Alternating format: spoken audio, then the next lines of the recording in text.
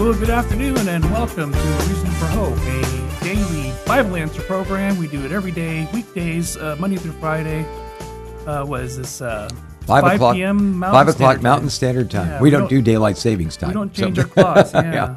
But you can chime in and ask your questions about the Bible, the Christian worldview, how to apply a specific passage to your life, or how to understand or interpret specific scriptures or Old Testament, New Testament, whatever it is that you're wrestling with or would like to get a little insight into. We'd encourage you to join us online. There are many ways for you to do that. We live stream both to YouTube and Facebook each time we do the program. You can obviously follow us on Facebook. You can please like our page as well as share these broadcasts. But our Facebook handle is at CCF Tucson. And you can chime in there live. We have quite a few questions that pop in there, and we'll try to get to your questions one at a time as quickly as we can. Our YouTube channel is The Reason for Hope.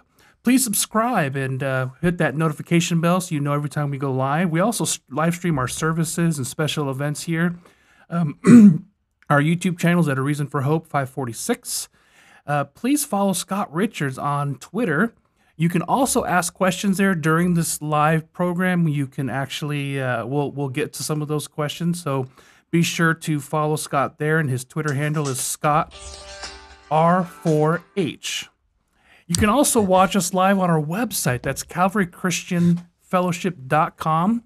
And if you click the Watch Live tab, you can actually watch our entire program, all our services. You can even ask questions there. It's kind of a nifty little chat area there that you can ask questions there as well. So really excited to have you all here today. How are you doing? I hope you had a nice weekend. And yeah, it was awesome.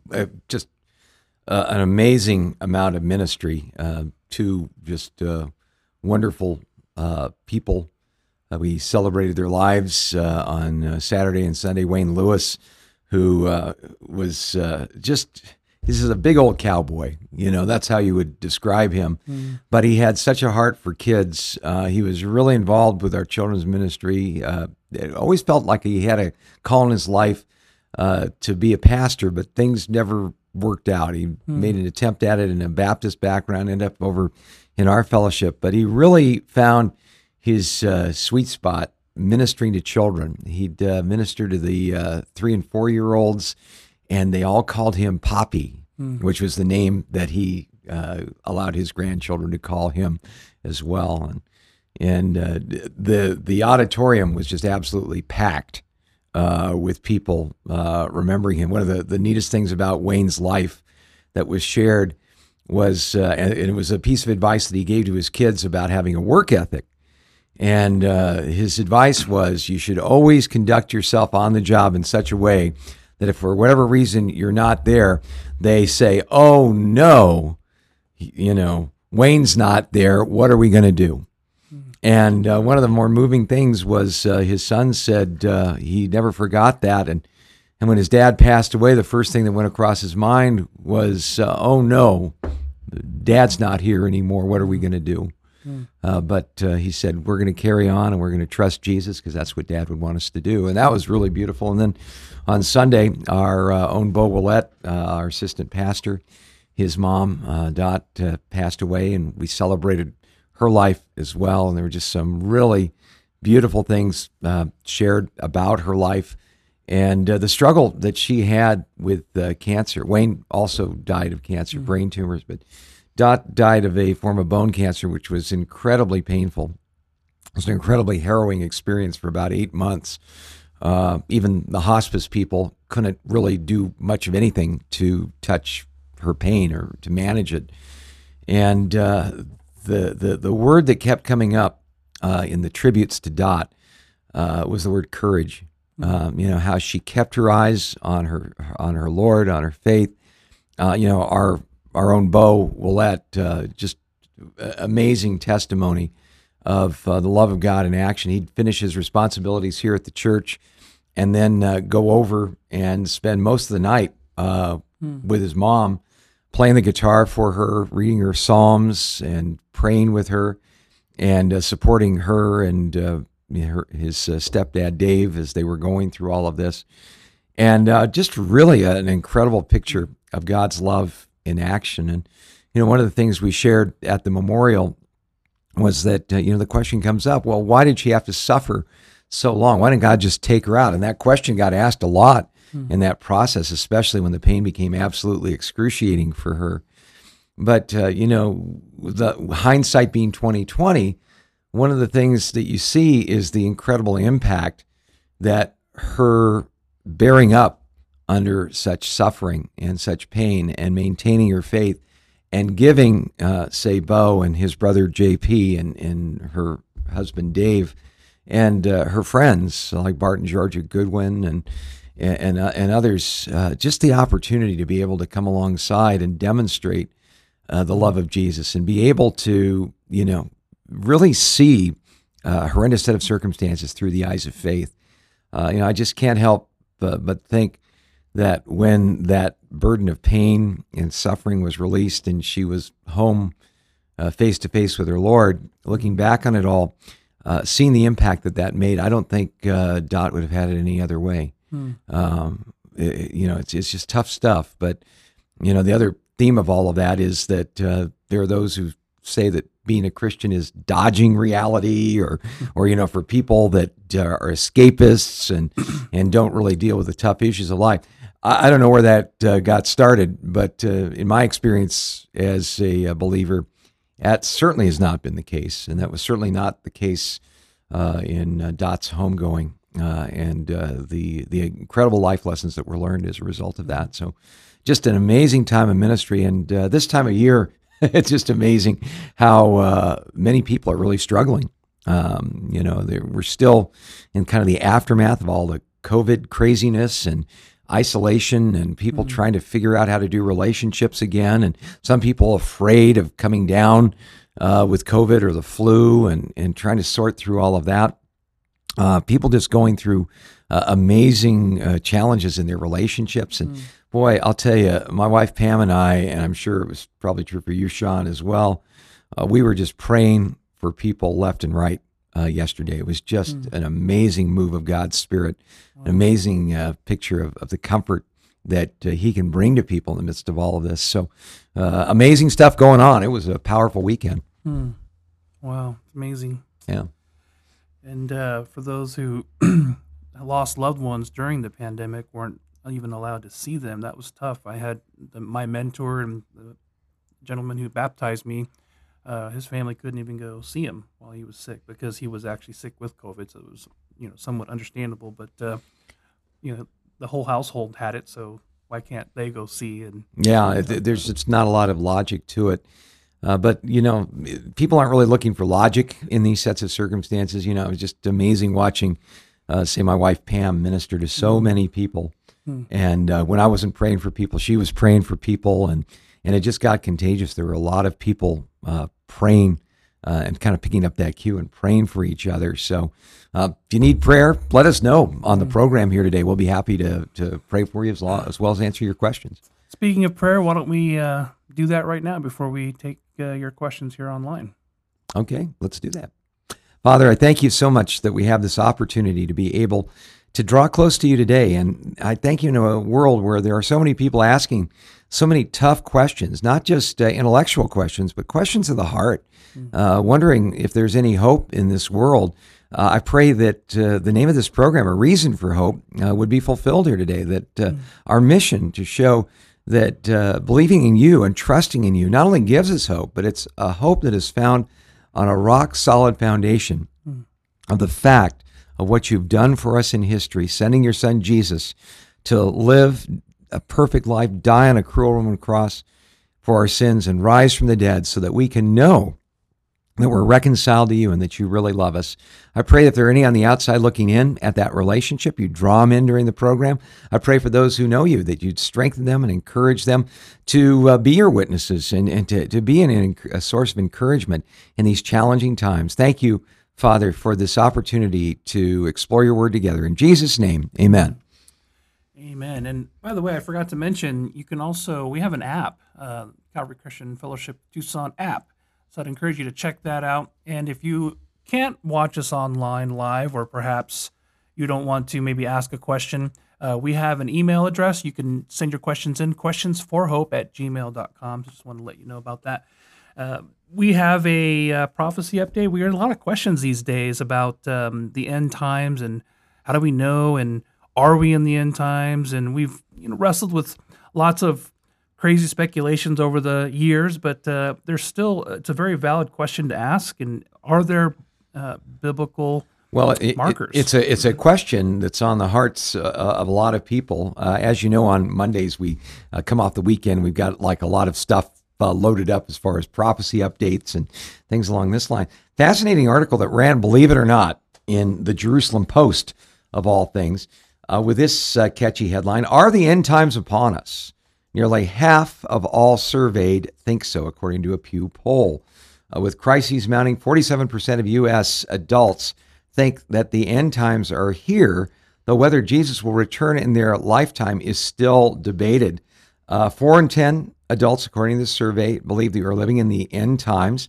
Some of the things that motivate that are the coronavirus pandemic and catastrophes and anxieties, causing someone to ascribe a religious meaning to it all, according to a new Pew Research Center survey. Again, the end times described in this article include the second coming of Jesus, the rapture, and the last judgment.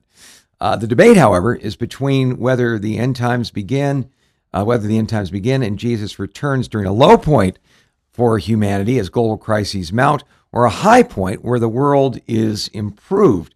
Overall, the point of view that things are going to get worse before they get better, the highfalutin term for it is premillennialism, is far common in the U.S. than postmillennialism, the idea that every day and every way things are going to get better and we're going to clean up planet Earth and we'll hand it back to Jesus.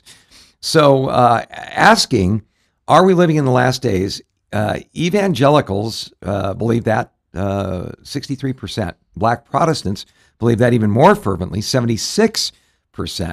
By contrast, most Catholics at 70% and mainstream Protestants at 65% do not believe that we are in the last days and the end times, which I think is an interesting statistic.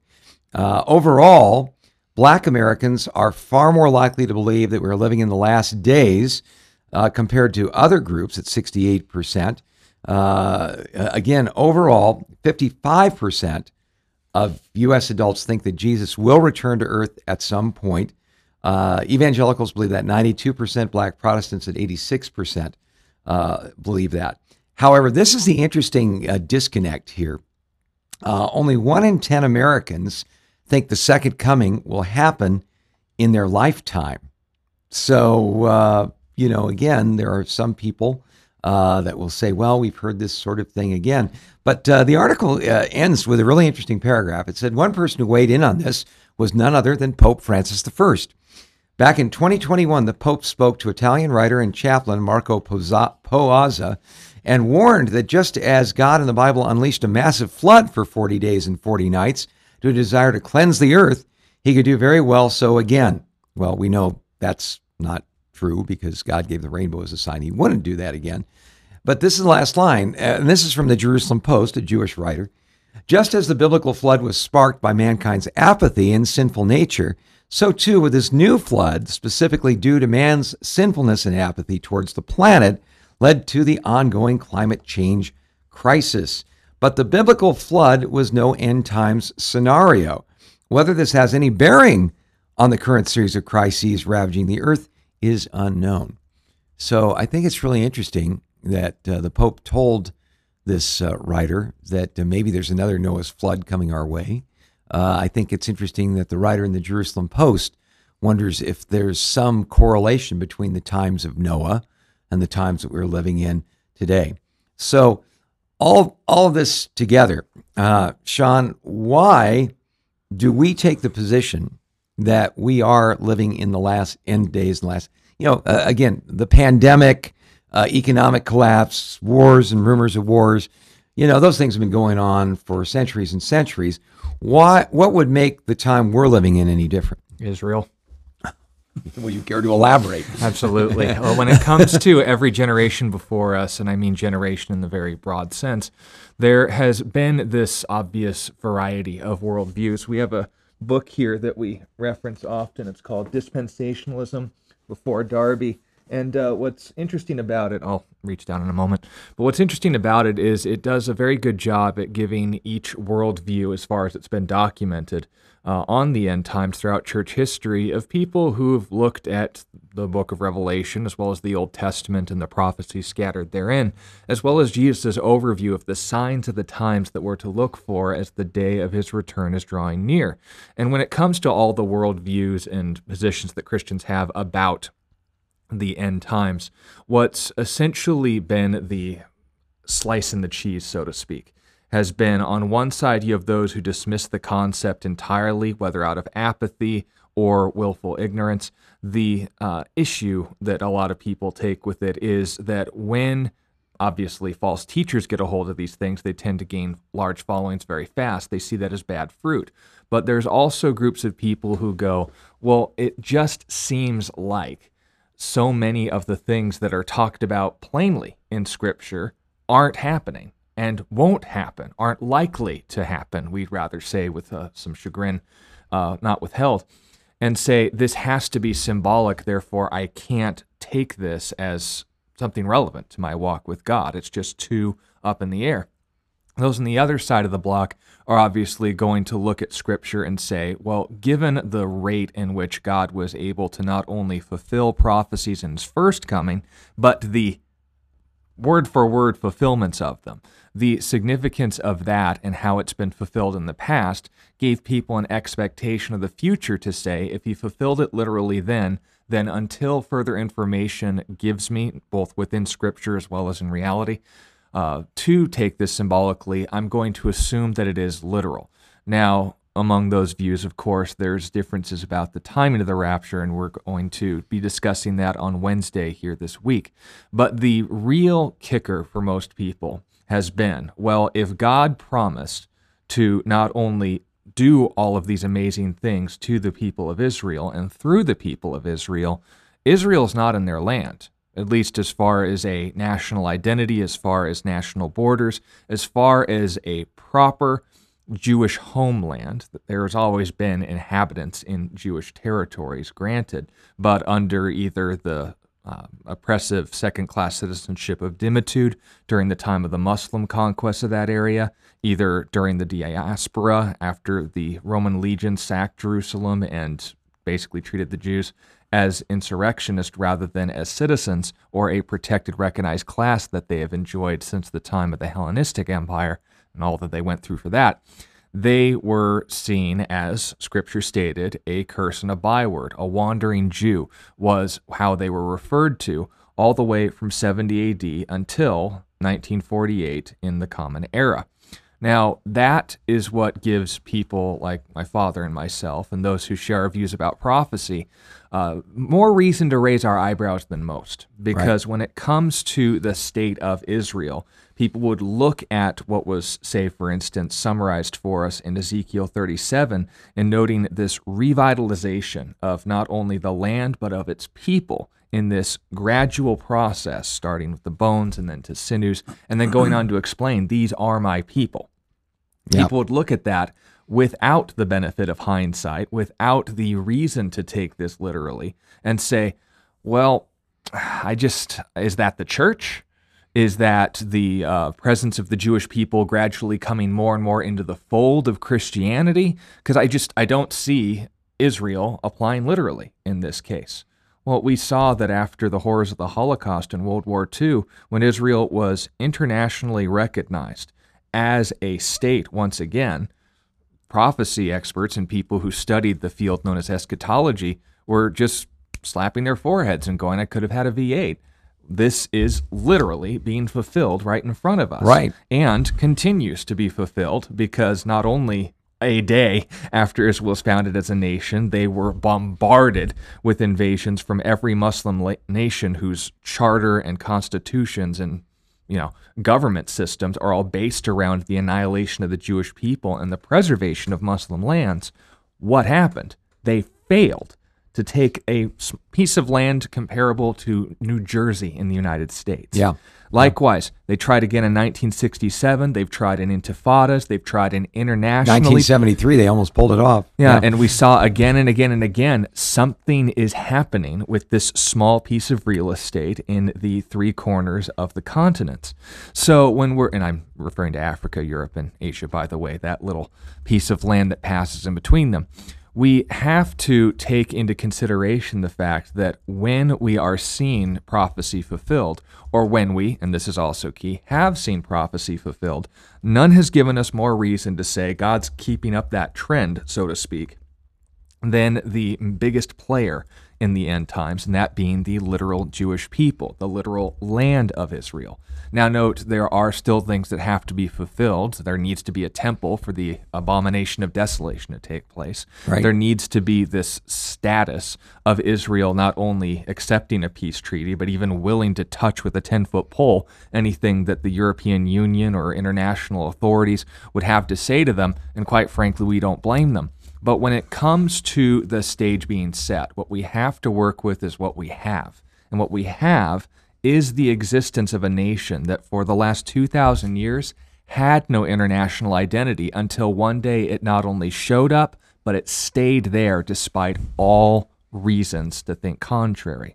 Now, there is, of course, a lot of presuppositions, whether Christian groups, and I say Christian in quotations, come to the Bible with the presupposition of anti-Semitism, the hatred of the Jewish people. They would dismiss their role as relevant and still hold to the handling of the end times that would say, well, this has to be symbolic of the church or amillennial, saying that there is no actual fulfillment of these things, that Jesus It's is just gonna, spiritual. Yeah, Jesus is just going to kind of, come back in some way, and we don't really know. When it comes to our understanding of Scripture, and again, those who we would consider brothers are those who would at least acknowledge that God made a promise to the Jewish people and that he plans to keep it. In the book of Jeremiah, I believe it's chapter 33, where he notes the covenant with day. Yeah. At night, if you got the sun rising in the morning, then you know that the Jews are still going to be my people. That from Deuteronomy 7 all the way to Revelation 21, we have a decided purpose for the Jewish people that is yet remaining unfulfilled. Yeah. And if God doesn't keep that promise, then we are judging the integrity of our salvation on someone who can change their mind. And that's not comforting. But since we want to take a consistent approach to Scripture, and since we're looking at history in such a way, we realize no wonder they didn't have as much to work with. They were looking at prophecy in the way that we would about the significance of, say, the Antichrist political structure today, as they would back then when they didn't have a literal nation of Israel. How can we take this literally? We don't have enough reason to say that God would restore his people, let alone be using them literally in this sense and in this time. There have always been a remnant. There have always been people with differing views on the secondary issues. But if there has ever been a reason to consider, this is when God is starting to turn the wheel on the jack-in-the-box, so to speak, if you catch the eerie anticipation. It was when Israel became a internationally recognized land once again, and the Jewish people retained an identity with a flag behind them. Now note, Jews have always been there, and the dismissal in a lot of these groups, well-intended though they may be, it was to say, well, you have the kibbutzes and you have the Zionist movement buying up land legally and fairly from the Ottomans in the late 1800s. Right. Why would you say that this is prophetically significant? And once again, I default to not the circumstances or the semantics of how they became a nation. I'm simply recognizing that God described a process of restoration for the Jews, and it's a little too close to the bar for the newspaper. Not reading into it, but reading out of it. Yeah. The And fact that they became a nation. And yeah, and I mean, you just run down 3 chapters in the book of Ezekiel. Ezekiel 36 speaks about the land being restored and becoming fruitful after being a desolation for centuries. Yeah. Then in Ezekiel 37, we see the famous prophecy, the Valley of Dry Bones, how these skeletal remains, God asks Ezekiel, can these bones live again? He goes, Lord, you know. And suddenly here's this clacking and clattering, and these skeletons stand up, and then sinew and muscle and then skin comes on them. They have no breath in them. And then God asks him, can these people live again? And he says, again, Lord, you know. And God breathes, the breath of God comes into them, and they come alive. And God says, this is my people Israel. Now, there's a physical restoration, and then there's a spiritual restoration to God prophesied there. Then you get into Ezekiel 38 and 39 that speaks of Israel being invaded by its enemies in the last days. And in order for that invasion to take place and these prophecies to happen, we can explore them specifically if you'd like. Israel had to have been abandoned, had to have been a desolation. Its people had to have been brought back, and brought back in a way that they had something that was so valuable, it would motivate this kind of an invasion. And, again, Israel being back in the land, there were those who would say, well, again, it's valuable historically and spiritually, but really, aside from being the fourth largest exporter of fruit to the world, which is another fulfillment of prophecy. What do they really have going for them? Well, now we've discovered that right off the coast of Israel, although Israel doesn't have any oil, any petroleum, the fascinating thing is they've got these huge tracts of natural gas. In fact, two of them, one named Tamar and the other named Leviathan, have enough natural gas to meet all of Israel's energy needs for the next 250 years. And would make them an incredibly valuable exporter of natural gas, especially to Europe that is literally dying for energy exports now that things with Russia have fallen apart. How interesting that a Russian-led invasion of Israel in the last days is predicted in that passage. And that seems to be the bone of contention. So we're seeing all these things coming together. I don't believe that it's coincidence at all. As a matter of fact, Chuck Missler, the famous Bible scholar, former board member at TRW, part of the one who established the U.S. Navy Missile Command, was famous in saying that coincidence is not a kosher word. It doesn't exist in God's vocabulary. So for those reasons, we take the position that we are living in the last days and the end times. Now, the other part of this that I want to mention before we move on and get into our questions is really fascinating. That although overall in the United States, 47% of people, Christian, non-Christian, you name it, believe that we're living in the last days and the end times, only 10%, and that includes the overwhelming amount of the evangelicals who believe Jesus is coming back, the 68% who believe he may come back in their lifetime. You put it all together, and only 10% of the population think that Jesus is coming back in their lifetime. And I think that's prophetically significant for this reason. We're going to be talking about this passage on Wednesday night, but in the book of 1 Thessalonians chapter 5, the Apostle Paul said, "But concerning the times and the seasons, brethren, you have no need that I should write to you. For you yourself know perfectly that the day of the Lord so comes as a thief in the night. For when they say peace and safety, then sudden destruction comes upon them as labor pains upon a pregnant woman, and they shall not escape. But you, brethren, are not in darkness, so that this day should overtake you as a thief." So that theme in Scripture, and 2 Peter chapter 3 also pounds away at this theme, that people are going to say, where's the sign of his coming? All things continue since the first day of creation, kind of that uniformitarianism sort of thing. God doesn't intervene in the world. You guys are crazy.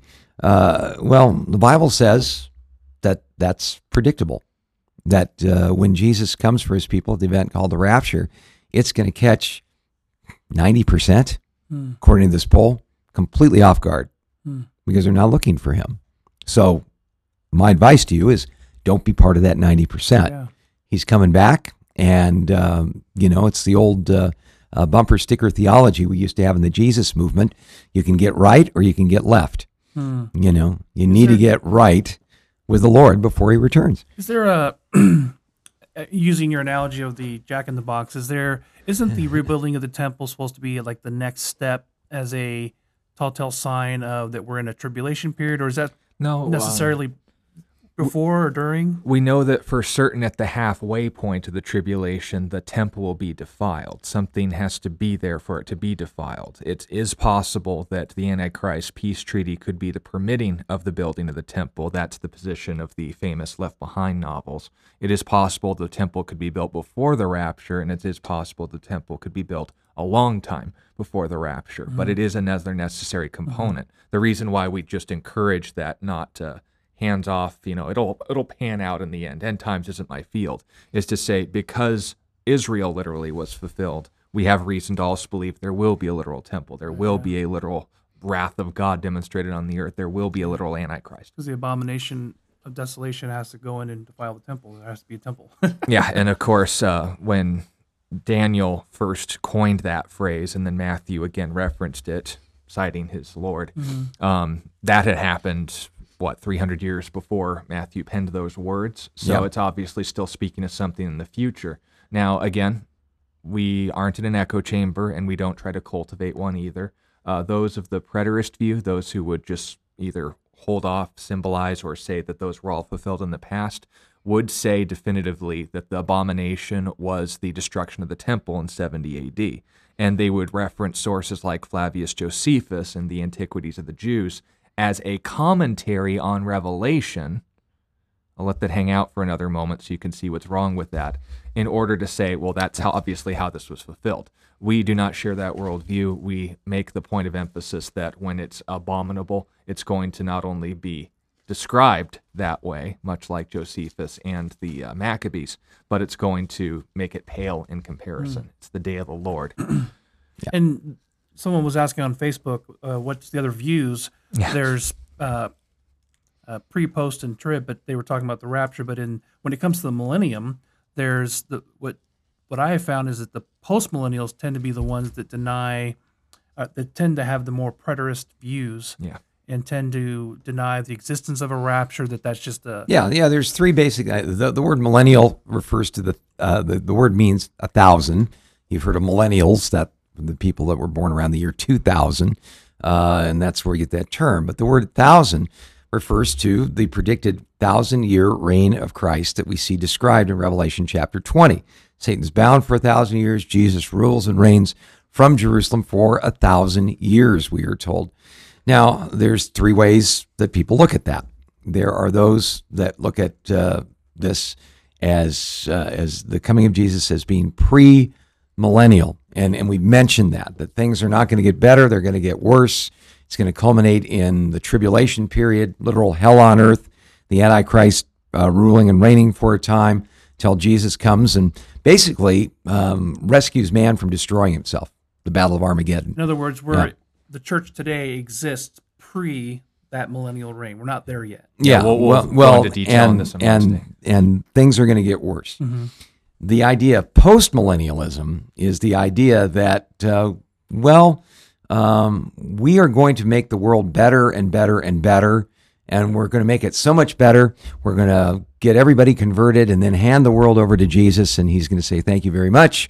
I'll take it from here. That we're living in the millennium, and that the new heavens and the new earth will essentially be whenever God decides just to stop us at any time. And that really kind of gets into the other point of view called amillennialism, that states that, we're really not even sure there's going to be a literal reign of Christ. We think that all of these, we may be living in the kingdom right now. And all of the promises that God gave to Israel, like in Isaiah chapter 11 and Isaiah chapter 13 and so on, these things are not going to be fulfilled literally. They're spiritualized and given to the church. Well, if we're already living in the kingdom, I want my money back. This is definitely... This is in Isaiah 11. The glories of the kingdom and what we're experiencing right now are two different things. But amillennialists will tend to spiritualize a lot of the promises God made to Israel. A lot of the passages in the book of Revelation that speak directly to Israel, and using the Jewish people in the last times will say, well, that's just fancy talk for the church, because we know God cares about us. And amillennialism, quite frankly, I wouldn't say all millennials are coming from this place, but a lot of its roots were in anti-Semitism. and trying to explain why, by and large, the Jews rejected Jesus as the Messiah. A quick read of Romans 9 through 11. In fact, if you want to see our Oasis service series we're going through, what you need to know about the last days, we spent the entire message last Wednesday night talking about Romans chapters 9 through 11 and what God's plans are, quite literally, for the Jewish people in an inescapable way. Paul didn't say, oh, well, it's all been spiritualized, don't worry about it. No, he said that God still has a plan for the Jews. If he didn't have a plan for the Jews, how in the world did he get saved? That God has given the Jews a righteousness available to them, same way he's given it to us. It's a question of, are you going to try to put your faith in good works? Are you going to try to put your faith in what God has done for you? And then finally, he says that God has always had a righteous remnant of the Jews. He hasn't rejected them entirely. Down through time, there's always been a faithful group of the Jews. And we talked a little bit about Joel Rosenberg's All Israel News site running a study done by Lifeway organization that now places the amount of Jews who accept Jesus as the Messiah at over 1 million out of a Jewish population of 16 million or so in this world. So not a huge amount, about 7%, but a significant remnant.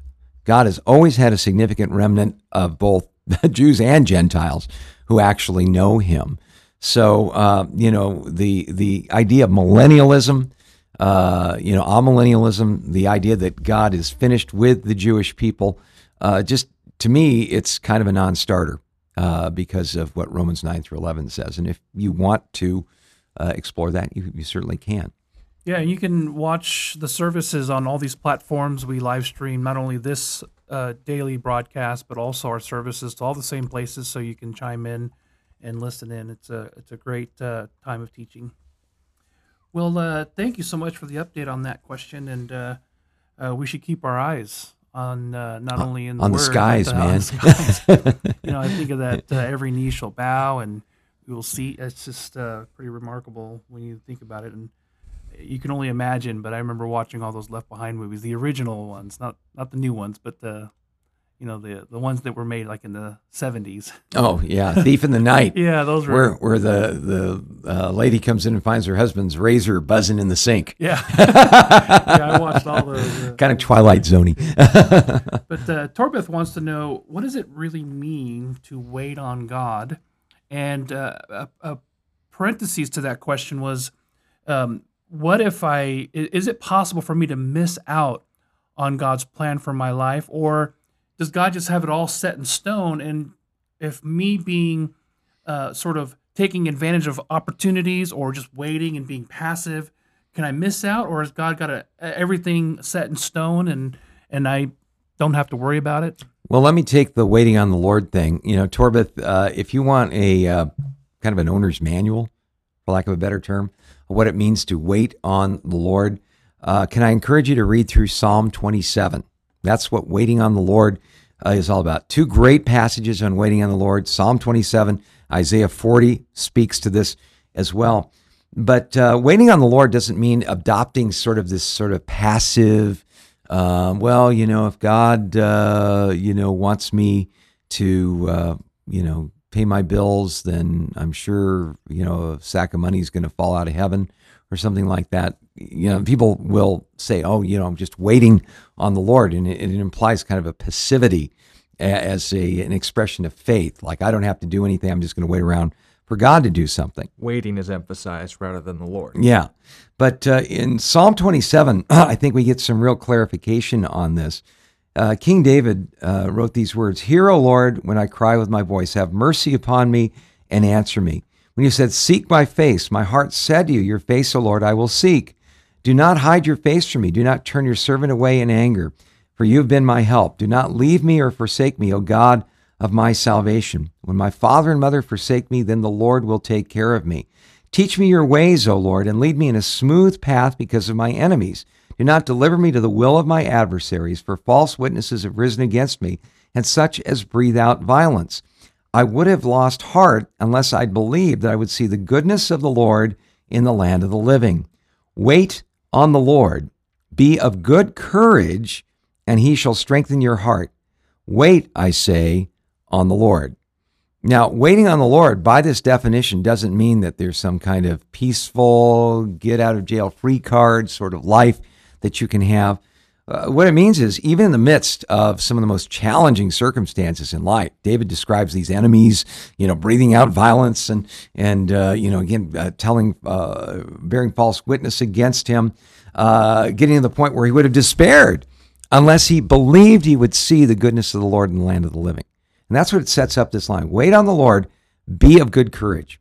You see, there's good courage and not so good courage.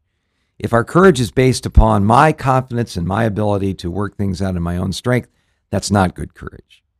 But like God said to Joshua, be strong, be of good courage. If I not commanded you, the Lord is with you wherever you go. That's good courage. I guess maybe the best way to describe that good courage, which is part and parcel of waiting on the Lord, is when I was a little kid, I discovered like those black and white monster movies. They used to have, on over-the-air television. We only had like 6 channels, but they'd have things like Thriller and Chiller and Creeper and these, and they'd show these things, about the cockroach that ate Cincinnati and things like that, or the Blob. And when I was like a 10-year-old kid, I'd sit there at 3:00 in the afternoon. It was fascinating to watch these things, but then the sun would go down, and things would get kind of creepy, and my bedroom was like at the far end of our house from our living room down this long dark hallway. I mean, right all the way down. And I'd just be looking at that hallway, and I was convinced that Frankenstein and the Mummy and Dracula and the Wolfman were all waiting for me down that hallway. My dad was smart enough to realize that his second son with the overactive imagination was like stalling for time when I asked for like the 3rd drink of water before I went to bed. And he did something really wise. He said, "Well, can I go tuck you in?" And oh man, that made all the difference in the world, because I was convinced that my dad could whoop Frankenstein and the Mummy and the Wolfman and Dracula with one arm behind his back. Suddenly that hallway wasn't so dark anymore. Why? Because my big old dad was right there with me. Well, the same thing is true about waiting on the Lord. That good courage that we have, it doesn't mean that there aren't things out there that are going to throw us and put us into fear.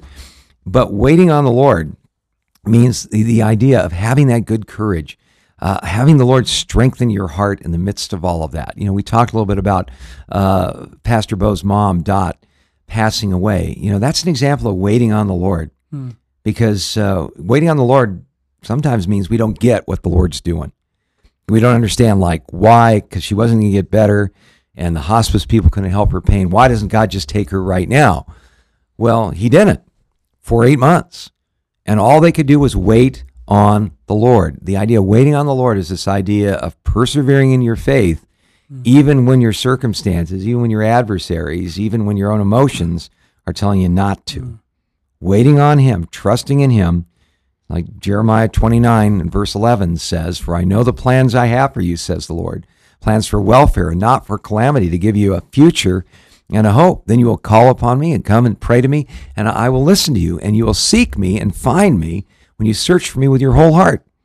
Well, that was God's message to a group of exiles that were going to have to wait 70 years before they came back to Jerusalem. But God was saying, you can trust me, just seek me right where you are, seek the good of the city that you're in, because you're going to be here for a while. That way you're going to be blessed, but I'm going to be with you every step along the way. So that's really what waiting on the Lord is all about. It's going through whatever you're going through, but realizing that God has a purpose and a plan in it. We might not fully understand, but for our part, we're going to be of good courage, let him strengthen our heart, and like David said, wait, I say, on the Lord. So that's the first part of the question. The other part? Yeah, and regarding the fact that, if we're predestined for everything, then is there no such thing as a mistake in my life? Has God just decided for me to do everything, so I just go on autopilot? If you want a good debunking of that kind of attitude, read the book of Acts, because you'll see Jesus' apostles basically in 3 positions at any given time. First, they were obeying what God told them to do, and it put them in a situation where they could be used by him effectively and meaningfully.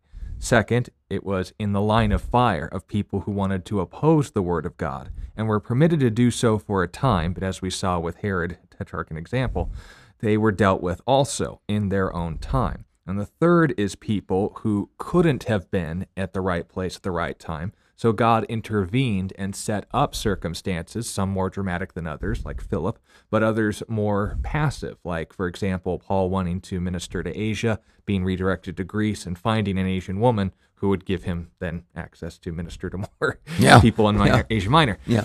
People who were making decisions, doing the wisest sort of things they could do with what they had, trying to honor God where they could, falling short when they did, but getting back up and remaining constantly in a state where God could use them. So if we ask the question, am I just supposed to go through life passively? Well, I hope not, because then you'll never receive salvation.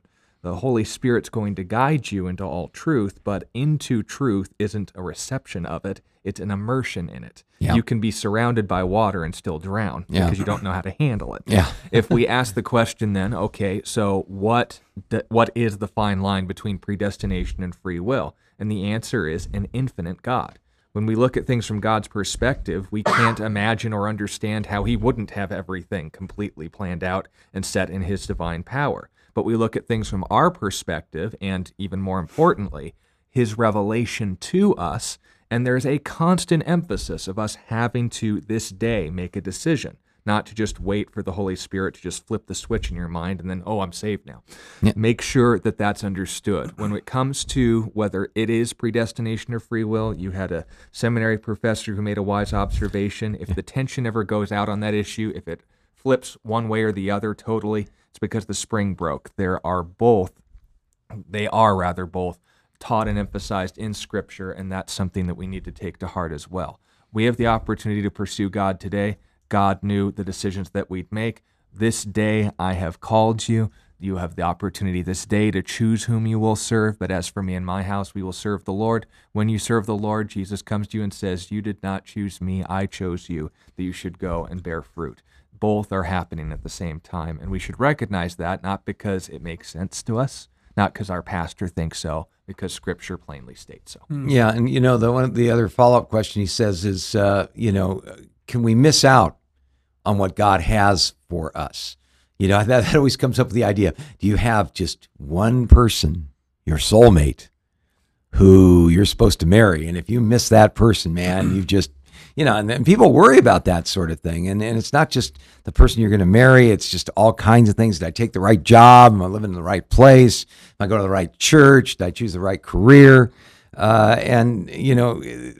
People get freaked out about all that. And I think the freaking out itself tells us something. God hasn't given us a spirit of fear, but of power and love and a sound mind.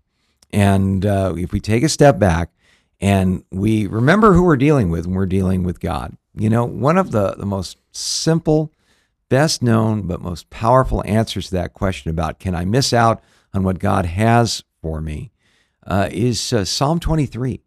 The Lord is my shepherd, I shall not want. He makes me lie down in green pastures. He leads me beside the still waters.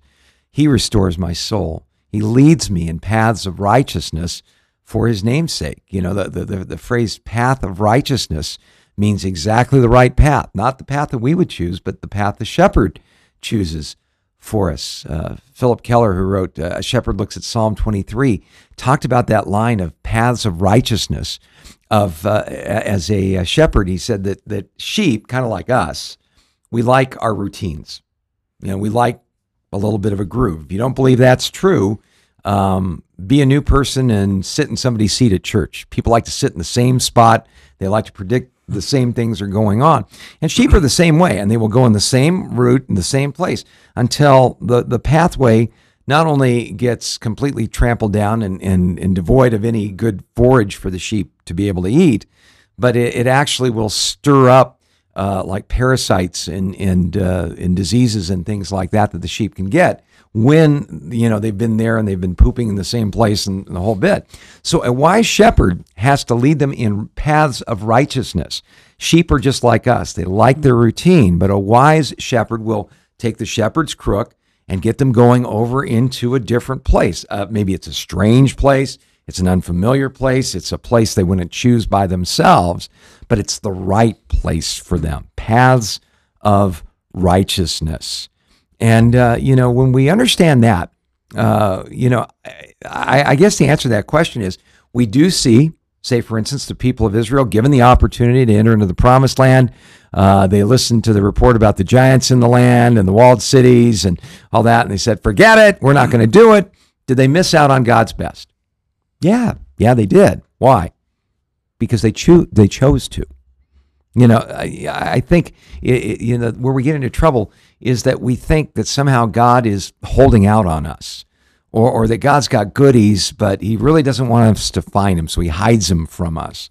No, God wants to bless us. He wants to give us the best that we can possibly experience. And if we simply say, okay, Lord, would you bless me indeed? As you define blessing, would you, take these things that mean so much to me, like, say, marrying the right person or having the right career or having the right job or having the right life situation, living in the right place. Would you take these things and lead me in that way? Could you imagine God in heaven folding his arms and going, nah, I don't think so. I kind of like watching you walk in the same old rut and get diseased and parasites and not have anything good to eat. No, he's the good shepherd. He's going to get you right where you need to go. So, don't worry about that. God is more concerned about us receiving his blessings than sometimes we are even receiving it. And isn't there a slightly mistaken idea that God has this like perfectly laid out blueprint for our lives, and where if we miss out on one decision, then now the trajectory of our life will not be ideal according to God's plan. Sounds like the Marvel timeline police or something like that. I remember watching this preacher draw a line. This is God's plan for your life, his ideal plan for your life. If you sin or you disobey, and then he drew a line coming down, and he goes, now you're going to have to spend all this time getting back to the main line, and you may never get there. And every time you sin or make a mistake, the trajectory of your life is now off of God's original plan for your life, as if he had like some predetermined blueprint. Well, and I don't know what that says about our lives, but I know what it says about God. It says that God kind of looks and goes, oh, darn, those human beings. Look at them again. Mm-hmm. They're messing it up. They're messing up my plan. Oh, my goodness, they must be more powerful than I am because they can mess up my plans. Mm. Can we delay God's best for our lives? Can we deny God's best for our lives? Sure. But you've got to be willing to do that. The best way to make sure that, we aren't like going down the path and all that other stuff is to simply align our will with God's. And sometimes we don't even know for sure what that is.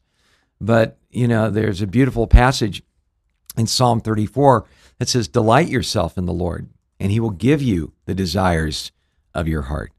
Well, why is he going to give you the desires of your heart? Because you're delighting yourself in him. You want what he wants. And he only wants to give us his best. And sometimes his best comes in some real strange packages. I won't deny that. But he will give us his best. And so, I think we make an error when we become fatalistic. We say there's only, one good, acceptable, and perfect will for life. I've even heard people say, well, there's God's good will, and that would be the best. There's his acceptable will, which is sort of plan B, and then there's his perfect will, and if you don't get the perfect will, well, you kind of missed out. And so we kind of walk around going, oh, gosh, God's got this perfect will, and I sure hope I find it because he's kind of holding out on me and all that. But, that's a distorted view of God. He's the one who gives good and perfect gifts. He knows the plans that he has for us, and he's able to accomplish them, even with our fallen human nature and all that stuff. I guess it's almost like the deal about, can you lose your salvation? And people say, have I committed the unforgivable sin? And when they ask me that question, my immediate response is, no, you haven't committed the unforgivable sin. They go, well, how do you know? I said, well, if you committed the unforgivable sin, you wouldn't care about it. You wouldn't have the slightest bit of conviction. The Holy Spirit's obviously convicting you about your sin. So it's very clear you haven't done that. And I think it's the same thing We have to understand that God is far more interested in blessing us than we are in being blessed. He is far more interested in guiding us than we are in being guided, if you will. He's far more interested in saving us than we are even in being saved. And, if we want to make sure that we're on that track, we're walking in paths of righteousness, the right path for us, Proverbs 3, 5, and 6. Trust in the Lord with all your heart. Lean not on your own understanding. In all your ways acknowledge him, and he'll make your path straight. So, Awesome. yeah. We have a couple 3 minutes left and 7 questions. Oh, gosh. We've been getting hammered. Let's just lightning all the round it. last minute. Yeah. So, how do you ground yourself in Christ when you're overthinking in a social situation? Go ahead. Oh, don't look at me. I'm a millennial. Okay. How do you ground yourself in Christ? How do you keep yourselves from overthinking situations? Yeah. How do you ground yourself in Christ and prevent yourself from overthinking in a social situation? Well, I think maybe the most important thing is to walk in love. If I go into a social situation and I'm thinking about me or how people think about me or, what's going to happen to me in this situation, well, no wonder I feel lost. If I go into a situation and I go, okay, Jesus told me there were 2 things that I need to do in life. Love the Lord with all my heart, soul, mind, and strength, and love my neighbor as myself. If I'm in a social situation and I go into it and I love the Lord, I say, okay, Lord, I just want to be used by you in this situation. It's not about me, it's about you. And then when I'm interacting with people, I love them more than I love myself and say, it's not about me, it's about you and what's best for you. How can I be a blessing to this person? How can I lighten their load? How can I be more interested in their life than trying to get them interested in mine? You have those things in place, you're not going to go too far wrong. Yeah, I guess focusing on the needs of others over and above yourself. Yeah. Okay, and then before we sign out, I really want to get to this one. Yari wants to know if the John Darby story is true or not, that he's the founder of the pre-tribulation rapture and dispensationalism. Again, I mentioned the book Dispensationalism before Darby. We only need one before the 1800s for that to be a false statement. So let's just note these 3. I'll reference them. Justin Martyr said in 150 AD that he expects Jerusalem to be rebuilt and his people to be gathered together again, and many others are of his opinion. Irenaeus mentioned that the things that were referenced in Revelation would soon indeed take place on the earth. Tertullian believed that Jerusalem, heavenly Jerusalem, would not only descend to earth, but would, of course, about to appear in Jerusalem. You could also see the Shepherd of Hermas, Pseudo-Ephraim, and Apocalypse of Elijah, mentioning the pre-trib. Well, thank you for joining us. We'll see you same place, same time. You've been listening to A Reason for Hope. Thank you again for joining us as we continue our journey through God's Word, one question of the heart at a time. Until we meet again, we would love to connect with you. You can text or email your questions to questionsforhope@gmail.com. You can also find out more about our ministry at calvarychristianfellowship.com. And be sure to join us next time on A Reason for Hope. A Reason for Hope is an outreach ministry of Calvary Christian Fellowship in Tucson, Arizona.